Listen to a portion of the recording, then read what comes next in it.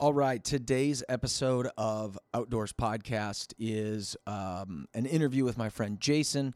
Jason is kind of recently getting into more activity in the outdoors over the last year or two, has really gotten into endurance racing, triathlons, half marathons, mini runs, things like that. So I'm excited to talk to Jason about kind of his experience in the outdoors, not only as a kid, but now what he's doing today. So I think this is a great episode. Let's get right in.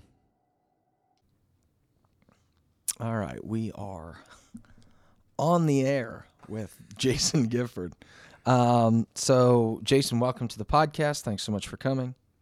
Appreciate it, man. Thanks for having me. Absolutely. So one of the things I just want to kind of start off with is talking a little bit about your more recent endeavors in the outdoor world. I know that, we're going to get kind of more into what you did in your past and how you got into it and all that kind of stuff. But tell me a little bit more about like the last, say, 2 years. Yeah, the last 2 years, man, have been pretty interesting. I started out when I was pretty young. My dad cycled, he was a team rally guy, had the whole bike thing going on when I was growing up. And I wanted to do something, kind of for myself. So I started cycling after I started hiking. Hiking was really my first dive into trying to figure out what I was going to do. I was sitting around a lot, not doing anything really other than going to the gym for fitness. Had some friends, one of them in present company, go, hey, why don't you try this? Give me a little bit different view. And lo and behold, things that I had done in my childhood that I'd let go of, as a lot of us do as I got older, kind of came back. And I was like, oh, I really do enjoy this. This is really something good for me. It's spiritually good. It's emotionally good. It's disconnected. So you get a chance to get away from all of what we're doing right now and, reconnect. So, started going into, small hikes. Same thing with like mountain biking and riding. I started doing small rides just to reacclimate. Like, hey, how does this feel? How's my physical fitness? So on and so forth.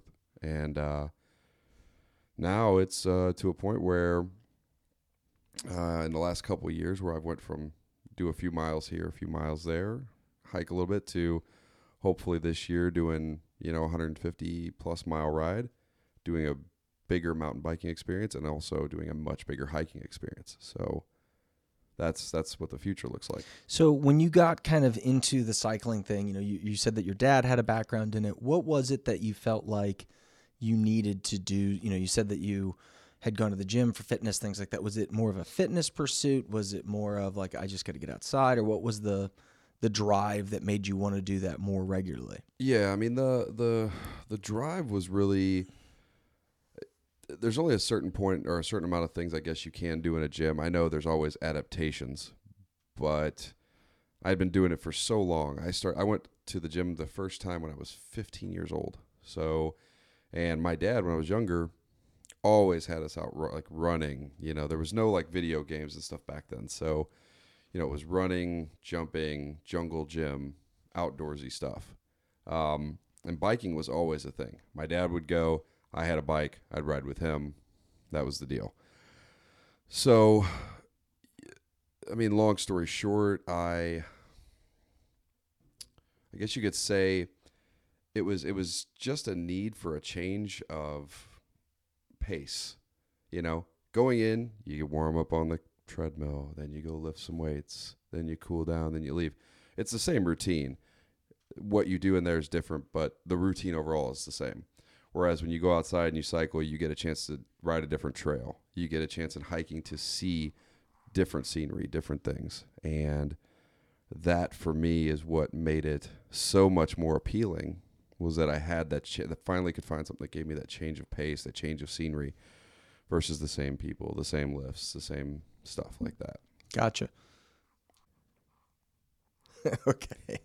We're back on. So, tell me a little bit about, I think one of the reasons that I really like the outdoors, and I'm such like a weirdo, OCD, prepared kind of guy. I think that one of the big reasons that I got into the outdoors was I liked the idea of being able to be comfortable when other people weren't. Because of my preparation, because I had the right clothes, I had the right equipment, because I'd thought through it, because I'd packed right. I could be comfortable in any situation. I take pride in the fact that I've slept outside in 0-degree weather, stuff like that, stupid things. Was part of your desire to do the cycling thing to have it be unpredictable? It wasn't the same every day. It was, hey, every day I go outside, the weather's going to be different. It could be raining, it could be snowing, it could be hot, it could be cold.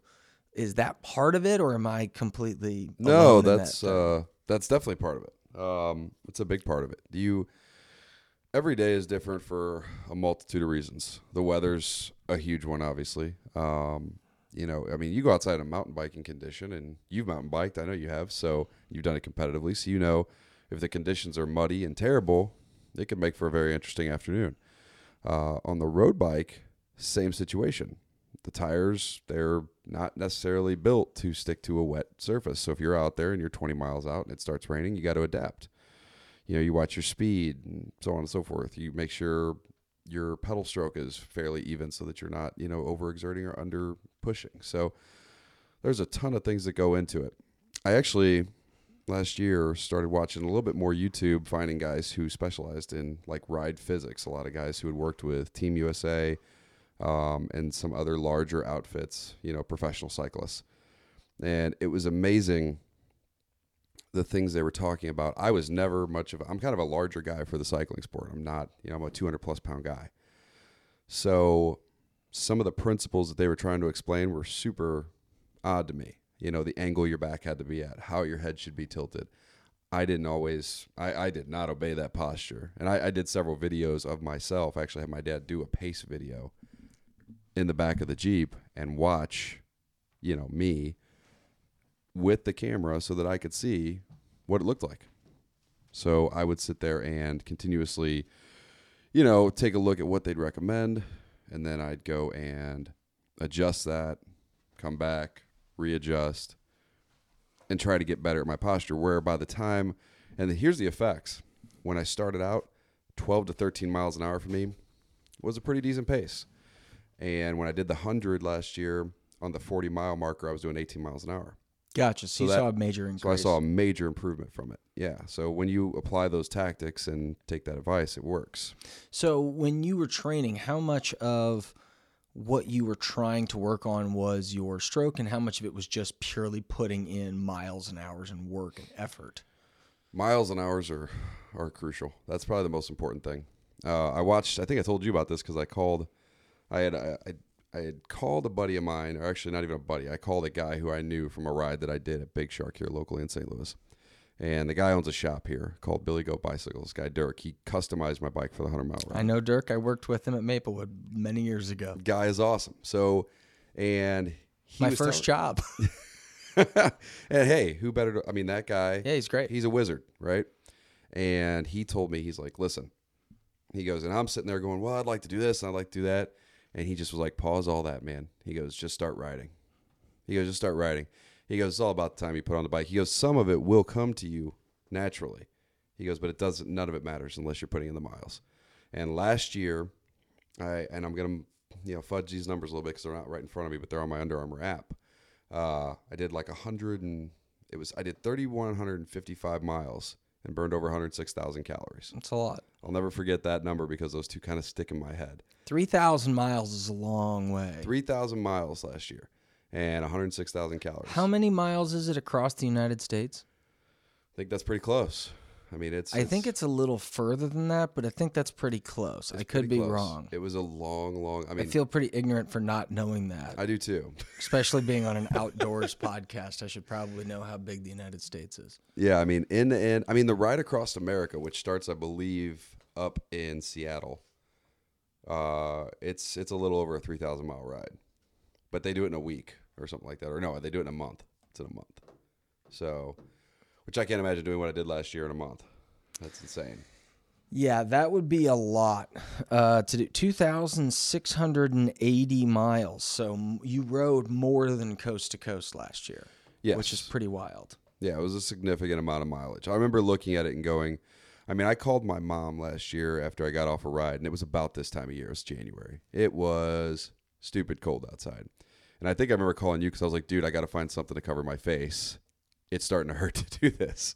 And I mean, on that day, I did like 22, 23 miles, out on the Katy Trail. Mm-hmm. And I was like, man. And that was when I looked down and realized, hey, I'm at like 1,300 miles. I'm like, this is crazy. Yeah. So, you slowly get there. And, hopefully this season will bring bigger things. Obviously, I want to better it, every time I get on the bike. Yeah, it's funny. So one of my like 2018 goals when I first sat down and started to think about what I wanted to do this year was I saw a guy that I played college football with. His name was Mike Harris. He was a lineman on my team at Truman. He was a big dude, 300 plus pounds. That guy ran 1,000 miles last year. Wow. He's lost a ton of weight. He looks great. Family's awesome. He's had a great, everything's going well for him. But he ran 1,000 miles. And I was sitting there going, you know what? If Mike Harris can run 1,000 miles, nothing against Mike, but he's a big dude. If Mike Harris can run 1,000 miles, then I'm going to run 1,000 miles this year. Because I was like, you know what? I want to run this year. I'm going to get into it. Yeah. Finally. So I was like, I'm going to run 1,000 miles. And then I started to break it down, and I was like, man, that's like basically 3 miles a day, every other day. It's like you really... Now, granted, as you get more into running, you're going to be running 8 miles and 10 miles, and a lot of his training runs are half marathons. So you knock out a lot of those miles.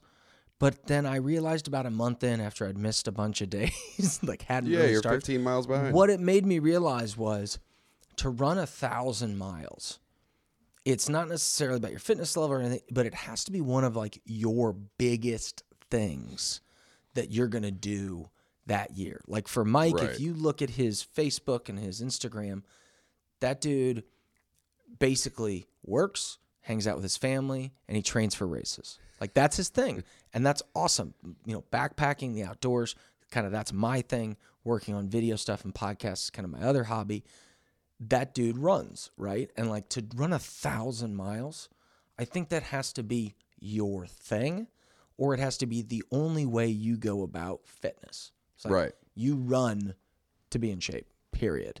And that's definitely like, that's 100% true. And The I think time- that's what I'm saying is about like your 3,000 miles. Is like you can't do that unless riding is like your thing. You got to really love it. And you got to be willing to. The other thing is, I've realized this. I've taken on a new position, a role in life right now. And one of the things I'm realizing is, this is St. Louis, so I'm somewhat limited by the weather.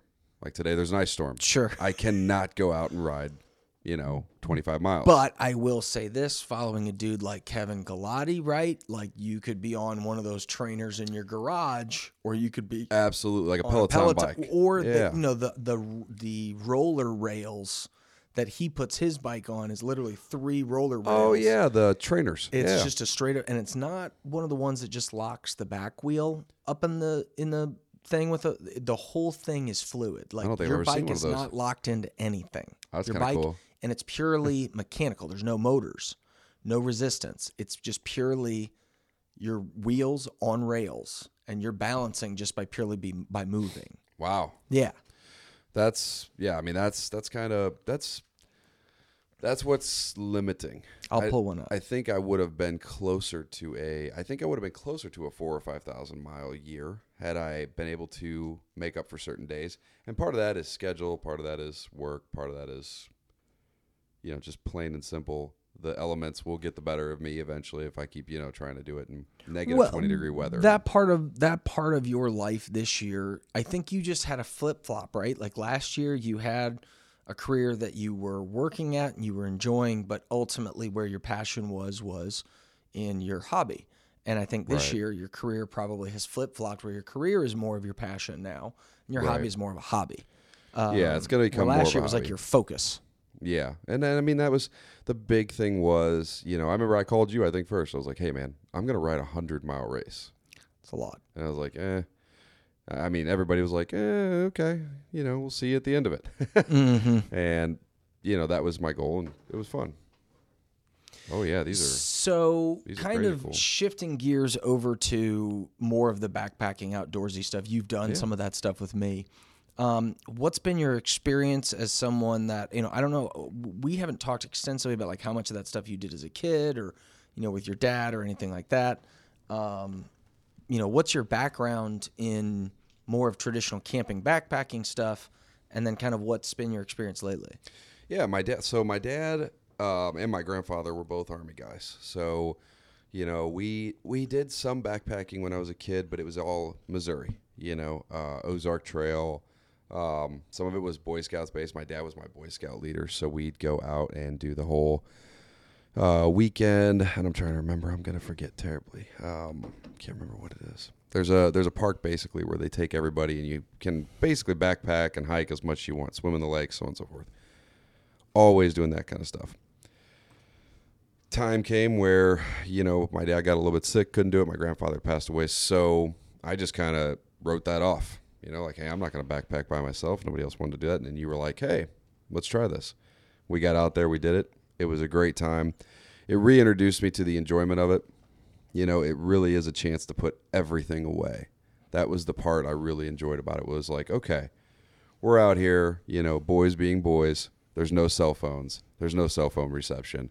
There's nobody around.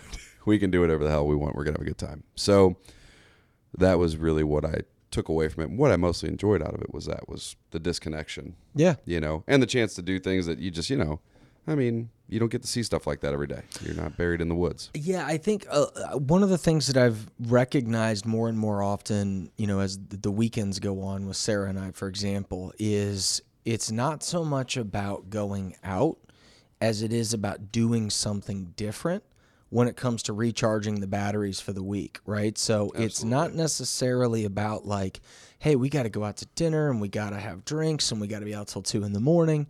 It's more about like, what if we did something this Saturday night like that we didn't do last weekend, it would feel more like a weekend because it would break up the monotony of the repetitive, you know, kind of stuff that we do all the time. And so like we went to the boat show last night. And it was kind of dumb. Like, well, you know, like we're not buying a boat, you know, and we're walking around on $500,000, $1 million yachts and looking at stuff. And, you know, there was enough like other outdoorsy stuff, Can-Ams and other kind of fun things to ride and sit on jet skis and canoes and kayaks. You're boaty though. I mean, you get the language. Yeah, kind of. But like, keep in mind, it's 100% that is a powerboat show. And so it's all kind of stuff that I'm semi-unfamiliar with, right? And I don't even claim to know anything about sailing. My parents have lived aboard a sailboat for 6 years. I've been on it like 3 times in 6 years. I've been sailing less than 2 handfuls of times. So it's, you know, I don't claim to be a boat guy in any meaning of the word. My parents are 100% clear, legitimate, as good as it gets boat people. I am not. I'm a Midwest land-based man as of right now, this part of my life. But there was enough other like outdoorsy stuff. But for me, it was just like, hey, let's just break up. Let's not have this be another weekend where we sit inside. And there's nothing wrong with a Netflix weekend every now and then. But like, just get up and go do something. Doesn't have to be drinks, doesn't have to be partying, to just make it feel like a weekend. To me, that's what camping did. Yeah. Is it broke up the monotony, and it was like, oh, I can do the same thing kind of repetitively, but go to different parks, different places, do the same thing, hike in, camp, hike out, but it'll break up that monotony and give me a whole group of weekends for the year that I can go, I remember what I did that weekend. That was the nice part about what we did last year. The stuff we did last year I thought was really enjoyable, especially stuff we did over this last summer was, you know, I didn't do much floating. Mm-hmm. You know, I'd go out and practice kayaking just to really kind of get a feel. And I did a hell of a lot of kayaking, you know, with you on my own. My buddy Walter and I did some kayaking down at Black River in Farmington.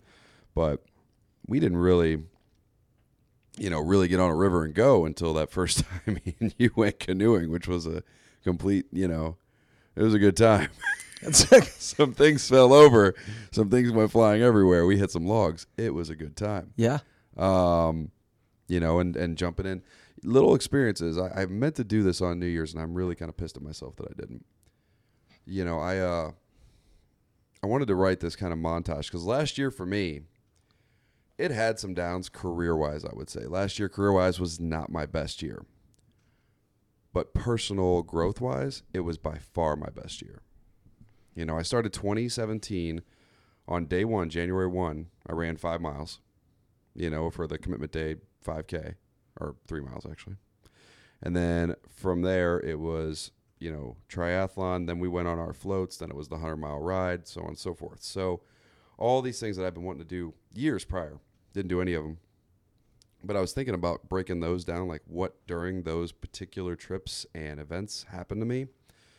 And the one that stuck out the most to me was the jumping in that giant hole that we jumped in when we went kayaking, man. That was a crazy, crazy experience. And we had a chance to, that's something that not many people would do or would say they would do.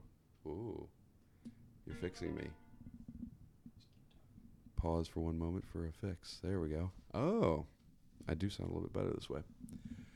So it was one of those things where I literally had a chance to dive into the darkest, coldest, blackest water you could ever imagine in the middle of a cave. I wouldn't say it's black. I mean, That's the black. water's actually really clear. No, it's clear, just, it's but we're in a deep. cave. We're in a It's just cave, so you deep. just can't tell what you're jumping into.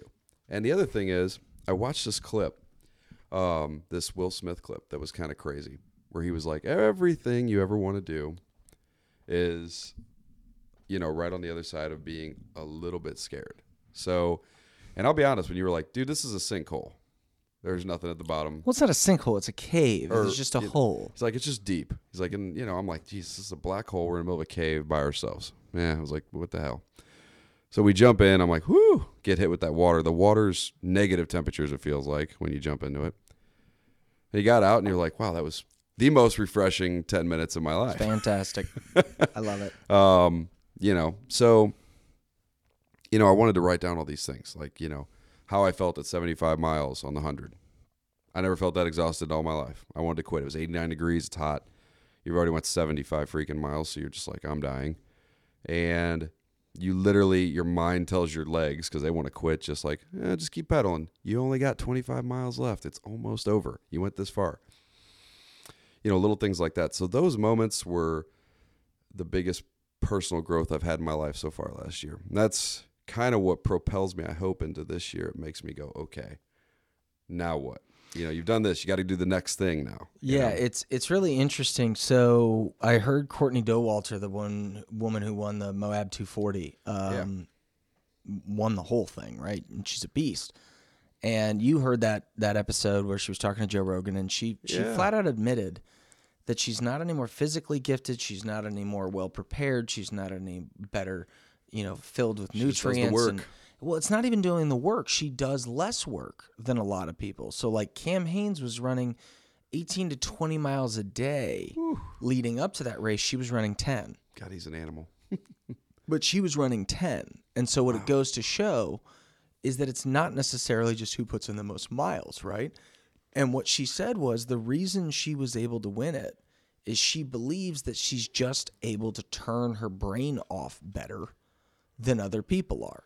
Yeah. And so she is able to, basically what she said was, I can tell myself when it gets really painful, I can tell myself that, well, it's only going to be painful for like another 20 or 30 minutes. And then it'll be fine again for like 5 or 6 hours and I'll settle back in.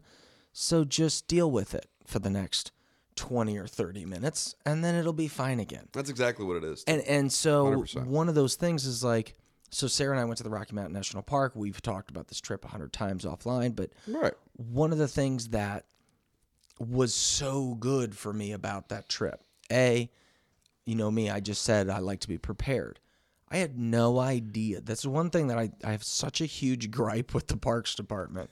There's so little information out there about each park and where can you camp, how do you get a permit, how do you get into the park, how do you get out, like the information is terrible. And I understand that the Parks Department is strapped for cash and that they don't have the right people to do that. Their job is to make the parks really nice. I get it.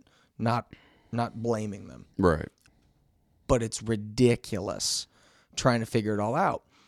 The fact that we went through it, I felt great. And I'm so happy that it rained on us the whole time. I wish it didn't, because we would have had a better, more fun trip. But the fact that it did, this little camping dude from Missouri who's done some I've done some little overnights to Bell Mountain. I've done a 4-day, 3-night trip in the Rocky Mountain National Park where it rained and sleeted and snowed the whole time. Right. I'm not saying I'm some Appalachian Trail pro. I'm not some PCT dude, but I feel confident that we can deal with most things because we went through that crap, because we went through the shit. Absolutely. So, sometimes having that adversity is really, really good. Sometimes you need that. And quite frankly, it makes a more, memorable trip. It's that Tyson mentality, man. Everybody has a plan until you get hit. Yeah, exactly. You know what I mean? You get hit, and Yeah. you're like, oh my gosh. So, and that translates. I think that translates in sports all the way across. It doesn't matter if it's hiking, backpacking, cycling, football, whatever it is. It's not about how it works out when everything's perfect and you're in no pain and there's nothing there. It's what happens when it really turns kind of adverse, how you react. That's, hiking, I don't take that as much yet because I haven't had the man trip yet, which we're going to hit here soon, and I'm excited about that. But in the cycling side, I've had that happen, and my personal feeling is okay, I want to do it one more time, or I want to do it a couple more times for those long distances and just see, it's always interesting to find out. Everybody has a point where they're like, okay, I'm going to stop. I'm going to stop pedaling. It's interesting when you do one, same way you did with this trip. It's like, what's the next thing that's going to be like, okay, this one almost got me. Could you just get a group of people together without having to wait for somebody else to put a thing together? To just be like, hey, let's figure out 150 or 200 miles that we want to ride. We're going to ride from here to wherever, Indianapolis, Kansas City, whatever, just go do it? You could do it. It's a timely ordeal to put together a ride. Actually, I think me and you talked over the summer, and I was like, you know what I'd like to do? Put together a couple rides. And I don't mean a ride like an official ride. I mean, could you just say, hey, if I want to do my next challenge, and I want some people to hold me accountable and some people to do it with, could you just find 6 or 8 people that wanted to ride 200 miles on a Saturday? You could find, you got to look at what you'd have to do distance-wise to make that happen. I think you'd have to have, like you said, you'd have to have a handful of people at least. And you'd have to have somebody who could handle supplying you as you go. Mm-hmm. The 100 mile, what was nice was we just rode in a huge square, and my dad was in my Jeep with a bunch of goo and water, and he'd pace me and throw waters at me and throw goo because I didn't have enough pockets to fit all the stuff I needed. So for a 200, that took me 6 hours, so it'd be a 12-hour ride or more if I got tired, which I would. So it'd be 12 hours or 15 hours on the bike. You're talking a full day of riding. It's a day plus of riding. Yeah, you're signing up for an 18-hour endeavor, I think. And then a nice, good, strong, well-equipped crew that are willing to sit out there for 18 hours and make sure you make it from end to end. Or do you just need a van? Do you need one? You need a couple guys in a van, team really. In a van. Yeah, you really need 2 guys. Which wouldn't be that in a hard van. to put together. No, it'd be easy to do. It's just it's definitely in 2018. It will definitely be an endeavor for me. I will try to do between 150 and 200 on the bike, and knock that out. Cool. And then from there, wait about 2 years and do the month off so I can do the cross country ride. That's it. So we've talked about doing the Maroon Bells. We've talked about doing the Continental Divide Trail. Yeah. Lots of different options. What about those types of trips attracts you the most? Because I'd done some Colorado backpacking when I was in 7th and 8th grade, so I kind of knew what was coming. Yeah. What kind of attracts you to that kind of stuff? Because I'm anxious for the altitude, man. I've never felt that. So I don't know what it feels like to be at 11,000 feet. That's fair. How will my body react? How will I feel? We watched a video of the guys doing the Maroon Bells. We watched Syntax 77. And talking a little bit about, how he, how the conditioning was. Those guys do it pretty often, and they're not in bad shape. Those guys hike in some really, up there in the Northeast, that's some pretty gnarly hiking. Just the sheer, that was one of the things that I found about the Rockies, or at least the calm trails that Sarah and I did, although we did do some elevation. There was never anything that was just scary steep. Now, some of the 14ers that I've done were, granted I was 12 or 13 years old at the time or something like that, so it's kind of a different mentality than today. You're just enjoying it, yeah. Well, no, but I mean, like, back then I was more afraid of heights than I am today. Oh, like, yeah. I have a deeper knowledge today of, like, I could die. I'm more connected to my mortality, but at the same time, like, I'm also a little bit more logical about it. When I was 13, I was just purely emotional. I would just be like, oh my God, I'm up high. I'm going to die.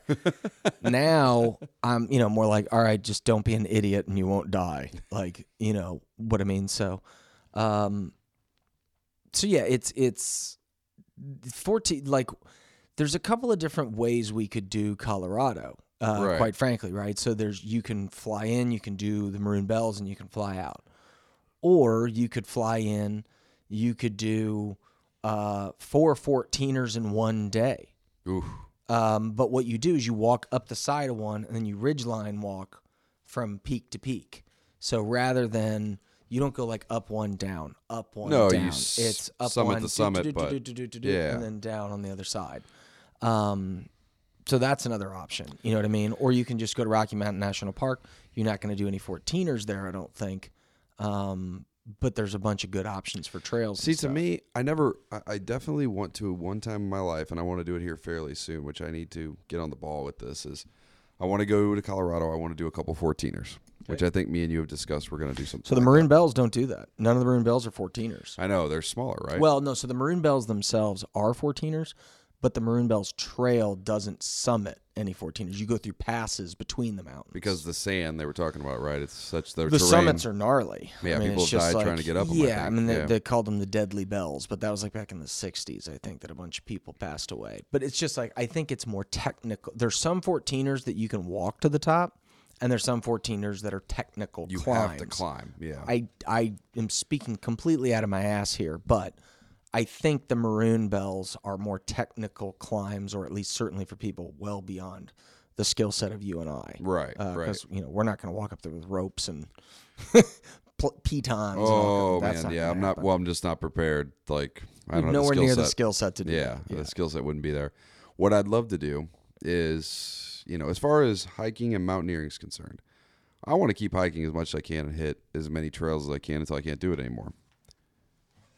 In the mountaineering side, I would love at some point in time in my life to go up Rainier. I think that would be probably the pinnacle I would go. I mean, I have, of course, you get more into this stuff and you always say like, oh, all I want to do is get to Rainier, and then all of a sudden you have a great time or it's a great experience and you're like, well, what's next? I hope not to have to do anything beyond that, though. I would imagine that there's so much between now and Mount Rainier that it's unbelievable. Yeah. I mean, it's just like, man, You'd have to live there, I feel like. You could spend years exploring Colorado. Not only there, Utah, Idaho, Oregon, Washington. Like, there's so much land Right. to be explored. Zion, Southwest, Grand Canyon, yeah. the whole PCT, the whole freaking Appalachian Trail, yeah. right? I mean, like John Muir Trail. I mean, I was talking to the other AJ the other day, and not myself. The for other all AJ. of you out there that may listen to this, but my other really good friend's name is AJ. It'll be really confusing when I tell stories, but I'm just sorry in advance. I was asking him if he wanted to do the Continental Divide Trail, which is probably like a 5 or 6 day trip for people of our skill level, right? Like not super experienced hikers, but like guys that know what they're doing and are athletic, whatever. But then I was sitting there thinking, I want to do that potentially in the fall. And it was either like that or the Maroon Bells or something like that, right? And, kind of incorporate that into our trip or one or the other. That'd be great. And, or do both. Who knows? Of all time, we'll see. We're going to be gone for 3 weeks. Well, I mean, the nice thing is with the amount of traveling that I do for work, I will develop some points and things like that to be able to use for flights and stuff. And quite frankly, I don't want to be out of town the whole year, but I also want to maximize the amount of experiences that I can have if they're inexpensive, right? If I can get some really budget trips together like what we talked about. Yeah. There's some good ones out there for the price. Yeah, Sarah found a deal the other day that was like, we're getting a rental car for the whole week for like $200 and something bucks.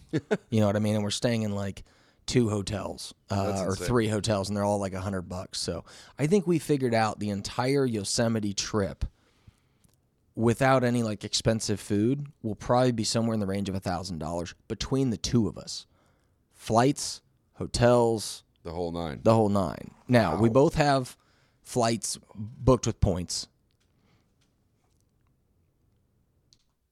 So one of the things that really kind of differs between you and I, which is interesting, and I mean, I think there's a difference in kind of 2 different types of people. There's gear freaks and there's non-gear freaks. You traditionally are not a gear freak. Like, you just say, give me whatever thing will help me do it, and I'll go out. And you're more of like the activity dude than the stuff guy, right? Like, Yeah, you don't. that's You're true, not a for sure. tech weirdo that goes out and buys like the latest greatest tech gadgets. That's not your thing, right? Yeah, exactly, 100%, right? Totally get it. I admire that, quite frankly, because it's a pure pursuit of the actual activity versus the stuff, right? Yeah, I mean, it's that, but I mean, it's also, well, here's the thing, man. There's been plenty of times, and you can attest to this, where we've been out and I haven't had the stuff, and it would have been my ass had you not shown up and been like, hey, guess what we've got? I mean, the first time we went out, I don't remember what it was, but I grabbed like a sleeping bag or something for us to go out, and it ended up being 21 and snowing when we went on that Hahn State Park trip. Yeah. And I was like, hey, I'm going to use this bag. You're like, no, you're not. And I was Yeah. like, why? You're like, because you'll die. Because we're going to be freezing to death if you take that bag. I was like, okay. So there's Well, but- benefits to having friends or people when you do stuff like this who can at least point you in the right direction, because that could literally have ruined an entire trip. Well, yeah, but so know? kind of my point being is like, how many miles do you think you rode on your Oh, mountain bike? I know where you're going with this. Yes. Right? I did, man. I'll tell you what. And that was a year and a half, almost 2 years ago, when I first picked up, like, I'm going to start cycling just to see if I can even stand cycling. And yeah, I had a $200 Schwinn mountain bike Yeah. that I bought at Target. Yeah. And I was like, okay. My philosophy is I'm not terribly frugal, and I mean, my bank account can prove that. But having said that, when it comes to making big purchases, I'm more apt to hold off and try something and then, make a purchase, So especially when you're talking something like the bike I have now or the bike I had before this, like, that's $200 in bikes. So I was like, I'm not buying, the Holy Cow bike until I ride this one for 6 months. Well, here we go. I rode it for,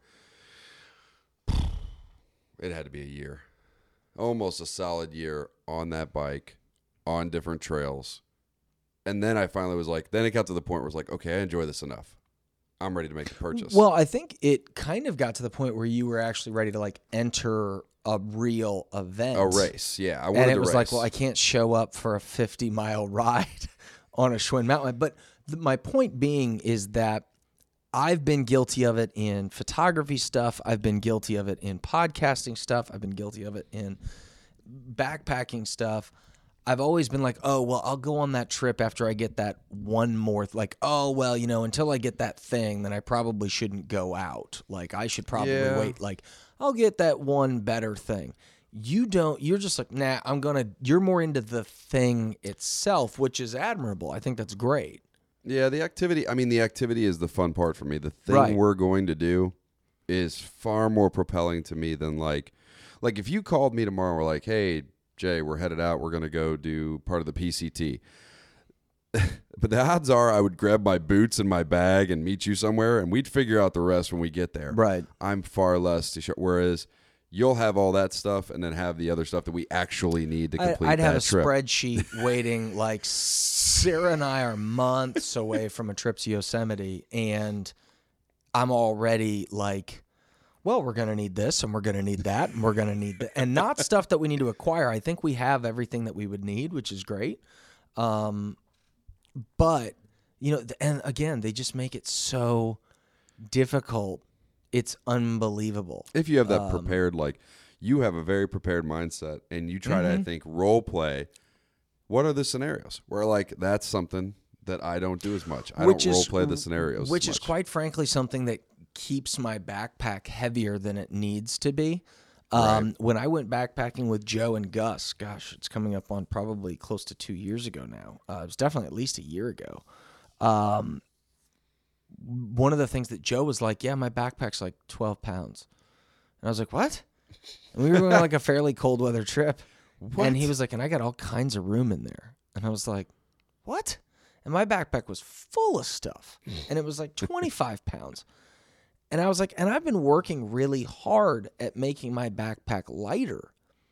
And it was because Joe showed up in like a pair of khakis, a good pair of hiking boots, a long sleeve t-shirt, and was like, all right, we're going backpacking. And I was like, dude, you don't have a coat? And he's like, it's 60 degrees. I was like, but it's going to be 40. And he goes, yeah, that'll be fine.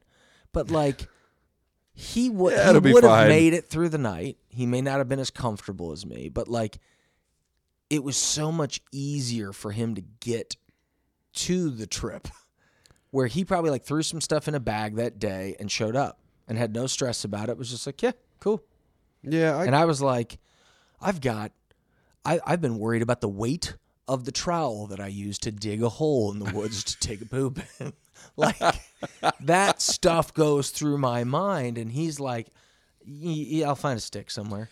Well, and the other thing is, man, I don't do enough research on the stuff that is actually material. Like, here's a funny one. We went out the first time or second time we hung out. I don't remember which trail we were on, but remember that saw I pulled out? I had that black long blade saw. It's a knockoff of a Baco Laplander saw. So I sling this thing out, and I'm like, I am a badass. We are going to cut all the wood we need with this.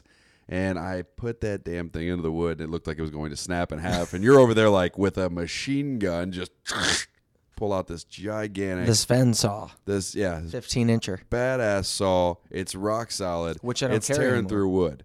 And I'm like, man, why didn't I get that saw? So, I don't know, man. I think there's pluses. Being the activity guy is fun because...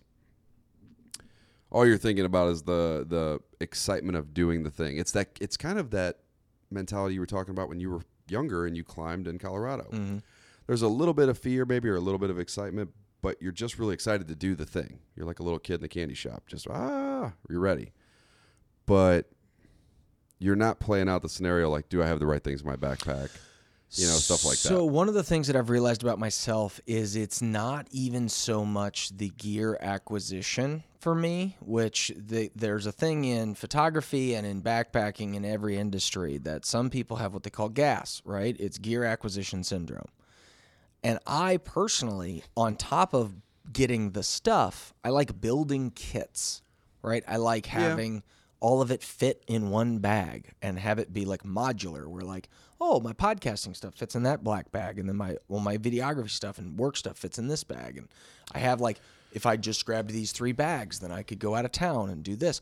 Like, I've always enjoyed putting together the set that works really well and creates the total package, right?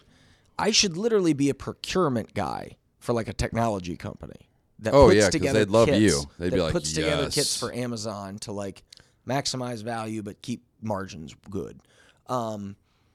I'm really good at building stuff like that and then having it all fit in one bag and have it all be like, hey, if you're going to produce videos, here's the kit that is really the kit.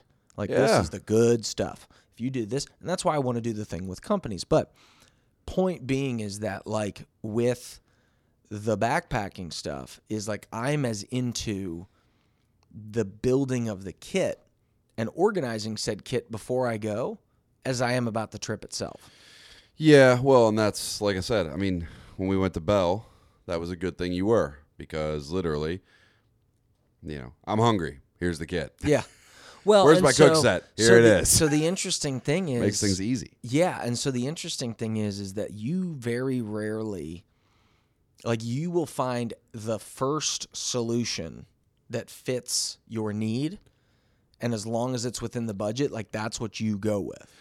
Yeah. Versus, like, I'm going to find, of all of the solutions that are available to me in the world, I'm going to spend 2 weeks to figure out which one is the absolute best. Like the lid. Yeah, exactly. Like, you know, I would probably just go find some kind of sealed lid somewhere and be like, okay, guaranteed to work. Cool. First one, buy it. Yeah. You know, Or you'd be like, I'll deal with this cup. It's fine. yeah, I'll tape this cup together. It's a good cup. It's a good cup. It keeps my coffee warm. I'm going to deal with it. We're going to use sticks and metal to make cups. Exactly, right? Like, that's kind of more of your mentality. Which, quite frankly, like, that's one of the things that I have to focus on when I get outside, when I'm in the woods, is am I spending more time playing with my gear, or am I actually just enjoying being outside? Yeah, enjoy being outside. Because I like to organize and put things places and like, all right, I got this little set over here and I got this organized. Well, this is hung. It's nice though, man, because that's one of those things. It's really great to have. It's a good dynamic when we do that type of stuff, because I am not the least prepared, but I am definitely not the guy who's doing all of that extra preparation that can save you from a bad experience. I'm also not ever going to be the guy who's doing like bushwhacking, where literally I leave the house with a backpack and a hatchet and a knife and like, we're going to make it through 3 days. This is not going to be easy or fun. I don't even have, at 33 years old, I have almost no desire to do that. That sounds terrible to me. I think it would be fun to do it for like a weekend or for a week. Like go take a seminar, learn some skills. Learn it. I think that'd be cool. And I 100% appreciate the dudes that do it. And I believe that it is a acquired and diminishing skill. In other words, you could go to one of those classes, learn it all, get good at it, and then a week later you'd probably suck if you didn't keep doing it. But at least having the knowledge of like how to structurally make some things if something really went bad. I just can't imagine a scenario. I guess if you were in a plane crash in like Utah, but my feeling is that's the technology is going to tell us where the plane is. Maybe I'm wrong. There's reasons you would. There's reasons you would bushcraft, I guess, if you really needed to. And there's survival seminars all over the country. Certainly doesn't hurt.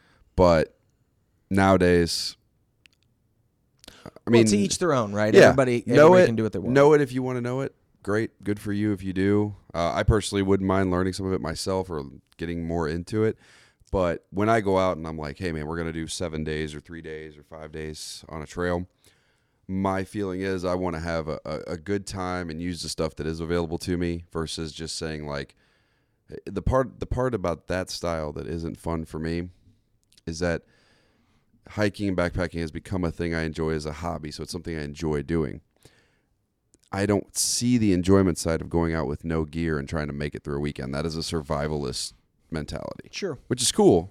And I love the survivalist mentality, but it's just not the way I want to hike at this age, or right now. Yeah. So, yeah, to each their own. I mean, my gosh, I've seen some guys, you've showed me some videos on YouTube where it's like, damn, that's pretty crafty. I would never think that way. Yeah. So those guys are pretty cool. Yeah, I saw like a sped up, I think it took him 1 month, and he built a whole log cabin with like a saw and a hammer. And it was crazy how nice it was. Framed up and all the different, logs fit together and the notches he cut out and the, roofing and all that kind of stuff, the trees that he milled and all that kind of stuff. It was crazy. Those guys are talented. I mean, to do that, it's insane talent. Yeah. And I think part of it too is where you grow up. Some guys, if you grow up in the mountains of West Virginia, you probably know how to do that. Would you ever want to do like an extended trip? Like I really don't think that I would want to do the AT or the PCT. I mean, I really appreciate what they're all about. The AT, no. I can answer this from marginal experience, but the AT, from what I've seen, not at all. How come? I know there's some scenery there to be had. Oh, it's way more pretty than you think. But I've seen some of the photos that guys have taken online, and I have a couple friends who have actually visited. So and I've heard crazy things about how awesome it is. PCT definitely, and for the opposite reason, because I think there's the Pacific Northwest to me is kind of. If I could live anywhere, I'd probably live there. Well, so the question becomes and this is what I keep asking myself is like, everybody has their different bucket list trips and the different places they want to go. Right. I think I'm personally more the kind of person that would want to string a bunch of really awesome trips together and still have that kind of normal, semi-connected to the world life versus, like do the John Muir Trail, do a week at a time or 2 weeks at a time of other significant trails, do the, Sue Hustler Trail up in Minnesota, do some stuff in Arizona, do some stuff like all over the place versus dedicate like 6 to 8 months of your entire life. I mean, kudos to the people that do it. If you take I just a year don't off, know that I have the desire to go like walk for a year. No, man, I wouldn't want to do. There was a point in time where I was looking at that as like a thing. I was reading about. I mean, I told you this. I was going to go take the Jeep. I was going to strip it down or buy something else. And I literally last year I got a really shitty paycheck from the company I was with. Wasn't a good month. Wasn't happy. And it was a time where the cycling stuff and all the fitness stuff was just banging in my head, and I was on a high. And I literally was like, you know what? And I called you. I called 5 people that day. I was like, I'm quitting everything. I'm taking my next paycheck. I'm cashing out everything I can get my hands on. I'm going on some kind of crazy adventure for a year. You're not going to see me. Goodbye. Yeah. I was like, I'm online researching, like, how do you strip down a Cherokee to the point you can live out of it comfortably? And then I came back to rationale about 48 hours later. I was like, okay, come on, dude. Really? And I think you can do that. You can do it. It takes more planning than like it. a week. Yeah, you need a lot of time to plan in my it. opinion. But that's how I feel about the Appalachian or the John or the PCT. Like, if I'm going to do that, oh yeah, I feel like what I'd have to do is be at a point in my life where either I had a mobile job, which I don't right now. Well, first of all, you can't have a mobile job and do the AT. You're never connected To long anything. enough to that is a year-long take off, not work. And that's what I was type of thinking. thing. I'm like, But I think if you you did also it, spend very little money. true. I think if you did it, it's like this. You work, let's say, I mean, we're about the same age. Let's say you worked for another 5 years and you got a little nest egg. I think that's one of those trips where you literally like, I'm taking a 1-year sabbatical. And you literally just take a year off. That's it. I think you have to be at a transition in your life to do it later on. I think it's not one of those things like in your career, you're not just going to take a year off and come back like nothing happened. Now, I'm not saying you can't do it, but I would think that that's more of like I've been a banker for 25 years, and I'm not going to be a banker anymore. I'm going to go do something else. And in the middle of it, before I commit to whatever it is that I'm going to do, I'm going to go do the PCT. I'm going to go hike somewhere. I'm going to go open my mind up. I'm going to experience something. I'm going to see something beautiful, and I'm going to see what I'm all about, right? Now, I could see that. Right. Or doing it younger, right? Like you don't have as many commitments. you don't get out have- of college, you're taking Oh, a yeah, year yeah. off. I if there's one thing that I could do if I have children, if Sarah and I have a kid, or if I ever end up with a kid, broad stroke, I can't imagine why it wouldn't be with Sarah. But if I ever end up with a kid, Sarah, if you're listening to this, sorry about that. That was awesome. There would never be any reason that it wouldn't be with Sarah. But anyway, if I had a kid, I think the biggest thing I would do if high school still exists by that time, right. the way that we know it, is I would say screw college for a year. Here's some money, like $10,000 in today's money, and be like, go travel the world cheaply. Like get a backpack, go somewhere else. And if you end up in a couple of different places throughout the year, fine. If you end up in 30, even better. But my point is that I think America especially is this very insulated place. Right. And that's one of the things We that are. I really appreciate about going outdoors is it teaches you that you're not nearly as insulated as you think you are, right? In that one of the things that I've been on a solo backpacking trip where I'm 7 miles out in the woods, not that far away, right? You could run it if you had to. But it makes you realize like, oh, I'm all by myself. If a bobcat or a mountain lion or a bear or a person comes along, I'm all that I got. That's right. And so it makes you realize like, oh, I am mortal. It is easy to disappear. off the face of the earth. I'm not everything that exists, right? Like, especially in a city like St. Louis, you can get an ego pretty quickly. Like a couple of good meetings, a couple of people telling you you're awesome. You can come out of that day being like, I'm hot shit. Yeah. I'm a big deal. People need to listen to me. And one of the things that the woods will teach you is like, you don't make a shit bit of difference unless you really make an impact, right? So like it for me, it says to me like on a daily basis, hey man, like realize you're pretty small. Appreciate that and go out and do what you can. So I think it was one of those things where like the woods really taught me a lot about that and kind of insulates you from feeling like you're too big. Yeah, man. Yeah, that in a nutshell would be, I think, one of the reasons or one of the things spiritually you get out of the trips. Yeah. The spiritual end of it is like you get a chance to feel, we watched, I think me and you did before we went on that trip a year ago, we watched The Revenant, and I'm like, dude, this is exactly how it happened. They were here sleeping on the ground with a little piece of fur over the top of them. That's it. That was how they... Some wool over the top, and that's how they're doing it. And at a moment's notice, you could be under fire or an attack from an Indian tribe or from anybody who wants the stuff we got. Like, gives you that realization. It takes a moment, shows you what nature's all about, also shows you where you came from. Yeah, right.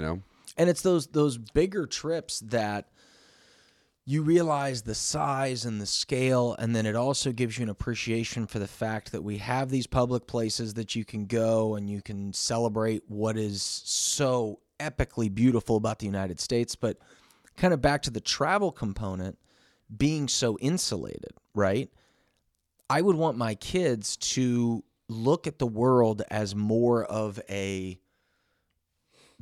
world is available to them for their life.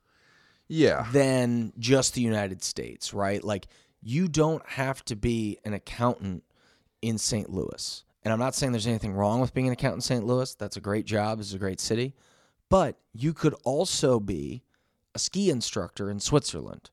Or you could also be a fly fisherman in Colorado. Or you could also be a dance club DJ in Australia. Like, that'd be a cool explore. Well, go explore the world and figure out what it is that you want to do. You could be a sheep herder in Ireland, right? Like, go explore the world, meet other people, see different things than what we're used to every day. You might want to work in a textiles market in Monaco where it's just like crazy wheeling and dealing all day. Like, that might be your thing, but you're never going to know that that's your thing until you go out and see it. And I'll tell you what, man, I met a girl at a coffee shop about a year ago, just sitting there having my morning cup of coffee and, BSing before I went to work. And she had just come back from a trip to, from Spain, I want to say, or somewhere like that. She was in Europe.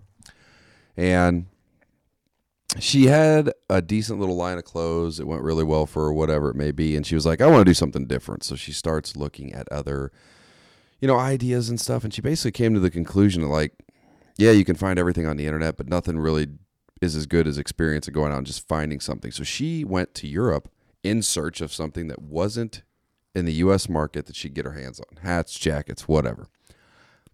Ran across this mid-sized company in like northern Spain, and they made these really cool hats, men's and women's, handcrafted, burned, like really, really cool stuff, like amazing stuff. And she worked out a deal and did some financing and got his product over here. Now she carries his only line in Los Angeles, and she's out of St. Louis, but that's where the shop is. She relocated out there, and that's her thing. So, to your point, man, I think she basically she did it a little later in life, but she basically found out, she's like, this is what I love, but I don't necessarily love what I see here in the U.S., so I'm going to go find it. And she strapped on a backpack, bought a plane ticket, and went and found what she was looking for. Yeah, so like I have a friend whose name is Corey, right? And Corey's older brother, you know Corey. Yeah, I know so Corey. Corey's little brother did a semester abroad in Portugal. Yeah, that's awesome. Right?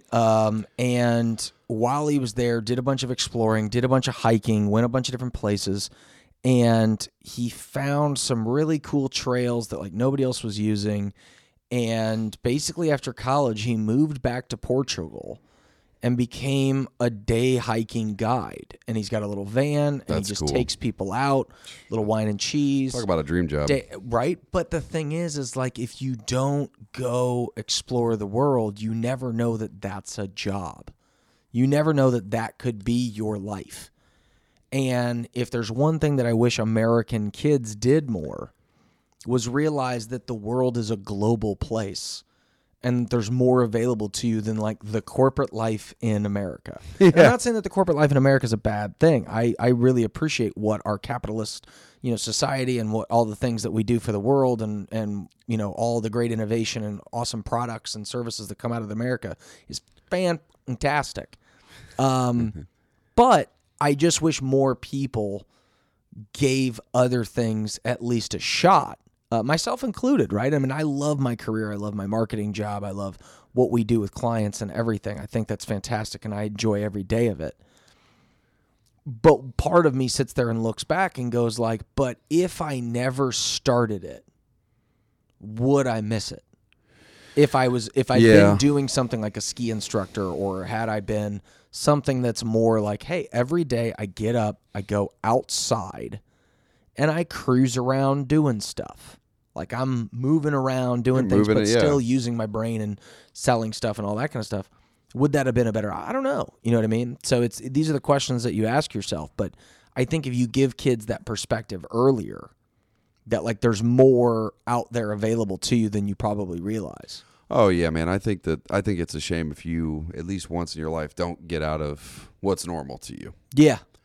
Escape what's normal. Back to your last thing, though. This is something I was going to say. You were talking about dream trips.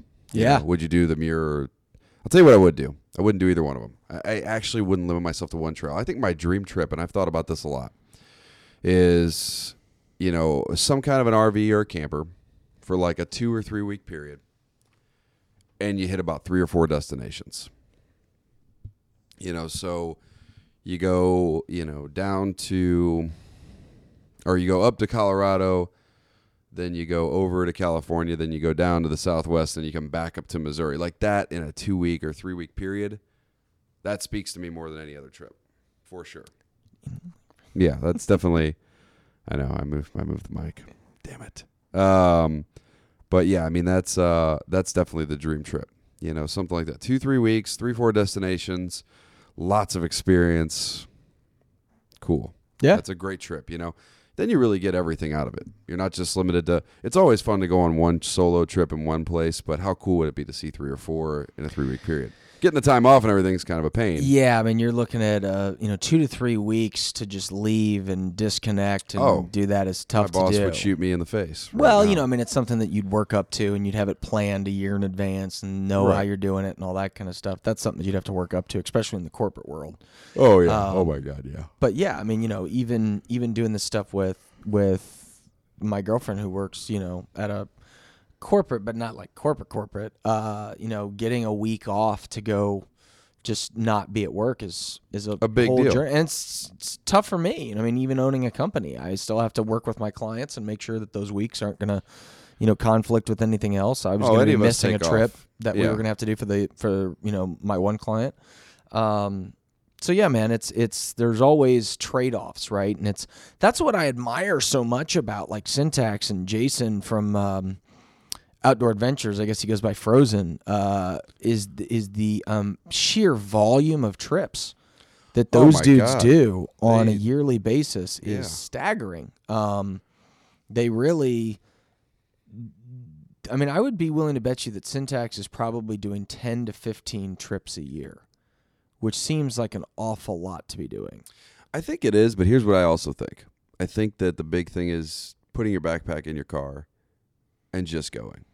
I feel like the mentality of that guy, and I think some backpackers, I've been terrible about this, not being able to just be like, yeah, we're leaving this weekend, and just pack my shit and leave. And I've been terrible about that. And it to me, that right there goes back to Dirk's advice about the bike. It's like, dude, I could sit here and talk about how awesome it would be to go do 10 trips a year.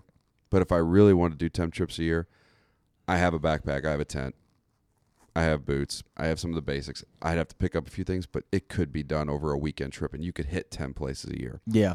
The real pain in the butt of it is you're not planning at that point. You're not planning for what's going to happen with the weather. You're just going. Yeah, and I mean the weather in Missouri, anything. although we joke about it being, stick around if you don't like the weather because it'll change. It's more predictable than need be, and it's not like we're in the White Mountains in New Hampshire where they say, if the weather gets bad, you might die. Like, granted, it could get really cold here, but for the most part of the year, you're only really dealing with rain, and rain is just like uncomfortable, right? It's not. Shouldn't Rain be a doesn't deal suck. breaker in most scenarios. I think To me, for snow is the deal breaker for me, and I just don't like, or I shouldn't say I don't like. I'm down for snow, but I need more gear. The gear I have right now would not survive good snows. Snow is a bigger issue for tent camping than it is for hammocks. Because hammocks, as long as you have like a stout enough tarp that can handle the snow, everything else is pretty much the same. I mean, Right. obviously you have to have some like different attire and things like that, but like a lot of it is convenience and comfort stuff more than it is like Anything can't else. do it without it, right? Like you can buy wool long underwear from Target that's I think $16 for the top or maybe $20 for the top and $20 for the bottom and get through a freezing trip. You know what I mean? Like, Right. and be probably comfortable enough. Is it going to be smart wool? No, of course not. It's not the same stuff. But could you be comfortable enough? Absolutely. Right. That's, the guy that was on the last episode, Derek. Derek's like one of my favorite people that I've met through camping. And Derek's basically made like everything he owns. He made his quilts. He made his hammock. He made his tarp. Wow. He made his backpack. Sewed his backpack. Made it. That's pretty made strong. the shoulder straps. Like the whole thing. And I was like, that had to be crazy. And he goes, what's more difficult than anything that you can think about is that everything's done in reverse because you're sewing it all on the inside. You have to turn it all inside out. Oh, So every single step of the way, you have to think about what else do I have to do? how much do you appreciate your gear though if you made it by hand? Oh, hugely. And you can make it exactly what you want it to be if you're talented enough. You know what I mean? Like, I'm not good enough at sewing, Neither but am I. neither Yeah, I was can't do it. he. Like, he learned himself. So it's what I think it comes down to, and this is kind of why I was talking about your job versus cycling and things like that. There's only so many hours in the day. And one of the things that Instagram and some of the social media sites out there kind of teach us to do is we have access to learn a lot of different hobbies and activities, right? And one of the things that I've always taken pride in is being better than average at a lot of shit. I'm better than average at taking photos. Am I a super seasoned professional Susie Gorman that's, photographing presidents? No, of course not. That's her main thing. Am I as good at backpacking as Shug or, for God's sake, some of the super adventure like Columbia sponsored, alpinist crazy people? No, of course not. But am I better than the average dude? Yeah. Not trying to toot my horn on a bunch of stuff here, but my point being is that I think for most people, there's only so many hours in the day. Right. And there's only so many hobbies that you can pursue with any kind of proficiency because there's only so much time, right? And so, like, we want to hang out with our friends. We want to go to the new restaurant in town. We want to read that book everybody keeps telling us to read.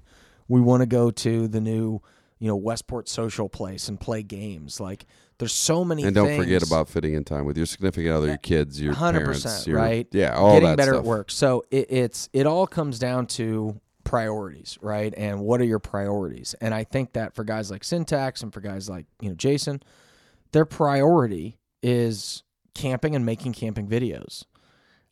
I don't know that it's my 100% top priority yet, but it certainly pulls at me a lot. I just think I need to probably dive a little deeper into exactly what you said. Like, we still haven't gone to frickin' Red River Gorge. No. And it's like 6 hours away. And the only reason we haven't gone is because we just haven't thrown our shit in the back of the Jeep and left. That's literally the only reason we haven't gone. We could have gone. That's what I want. I mean, that's a personal thing on me where I've backed out of trips with you several times last year because I was like, oh, I got this, and there's certain ones that I definitely should have went to. There's other ones where I could have been like, I should just go on a trip, forget this, So, I feel like each year I try to budget a little bit of my time, or try to budget my time a little bit better. I'm getting better at it. Hopefully this year, 2018, 2019, I hope I can spend a little bit more time being, I don't want to say a little more careless, but basically being like a little more like spontaneous. That's what it is. I want to be more spontaneous. Like I call you on a Monday and say, let's go to Red River Gorge. You're like, hey man, I got nothing going on this weekend. Great. We throw our stuff in the back and we go. If it snows, it snows.